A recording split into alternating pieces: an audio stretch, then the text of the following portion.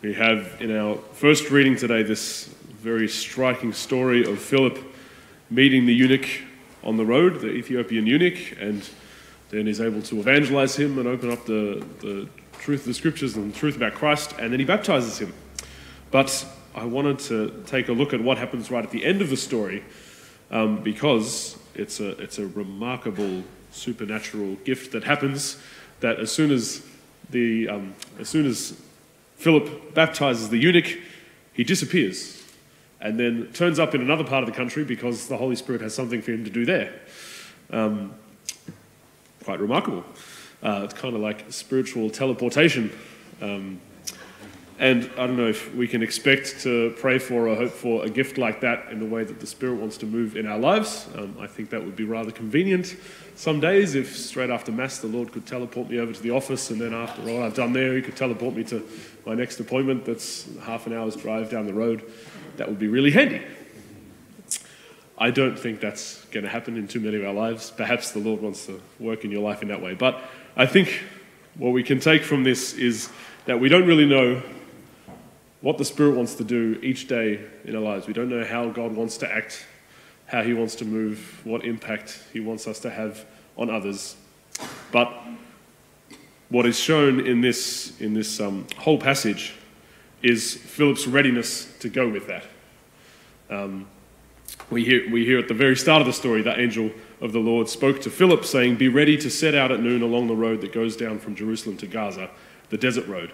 And it's because Philip is open to going wherever the Spirit wants him to be that he's able to go down on that road, and therefore he encounters the Ethiopian eunuch.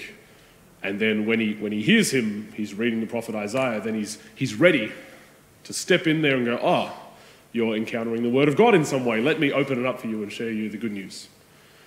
So the Spirit wants to give us opportunities to impact others through our kindness, through our words, through witnessing to the gospel. But the Spirit also wants to speak to us in many, many different ways each day, in each moment. And we can't really predict where that's going to be. But there's an invitation here for that kind of readiness, that kind of expectation, that we know that God has given us the gift of his Spirit, who's moving within us and living within us. We know that God wants to bring us into fullness of life, and that he has an abundance of gifts to show us, and an impact that he wants us to make in the world, in witnessing to this life. But we don't know how that's going to come about, so we can simply have that expectancy, that openness, and that willingness to go where the Spirit wants. I wonder whether in Philip's experience in this weird teleportation thing, that there was like the Spirit sort of pulled him, but he had to go kind of and let it happen, and then he was taken to this other part of the country. An example, I think a little testimony, if I may share, from the last week of my life even, I felt prompted to take up not a new way of praying, but a way of praying that I wouldn't normally feel leaning towards. And I had a particular need and thought, I can pray in this sort of way. I'll just take up this new sort of thing and say some prayers like this each day. It seemed like a kind of good idea, and I was just kind of hoping that I would get an answer to what I was looking for. But in doing so, I've already seen the Lord kind of giving me a new fervour in prayer, giving me a new sort of sense of faith and freedom in the last few days, which is way more than I would have expected.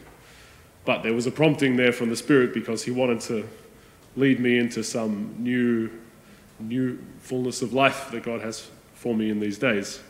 And so we can only open our hearts up to listen to where the Spirit wants to blow, to where he might bless us, to who he wants us to bless through those conversations, and be ready to respond. So let's pray for the gift of openness and the gift of those ears of the heart to listen to how the Spirit wants to move, where he wants to take us, and what he wants to invite us into.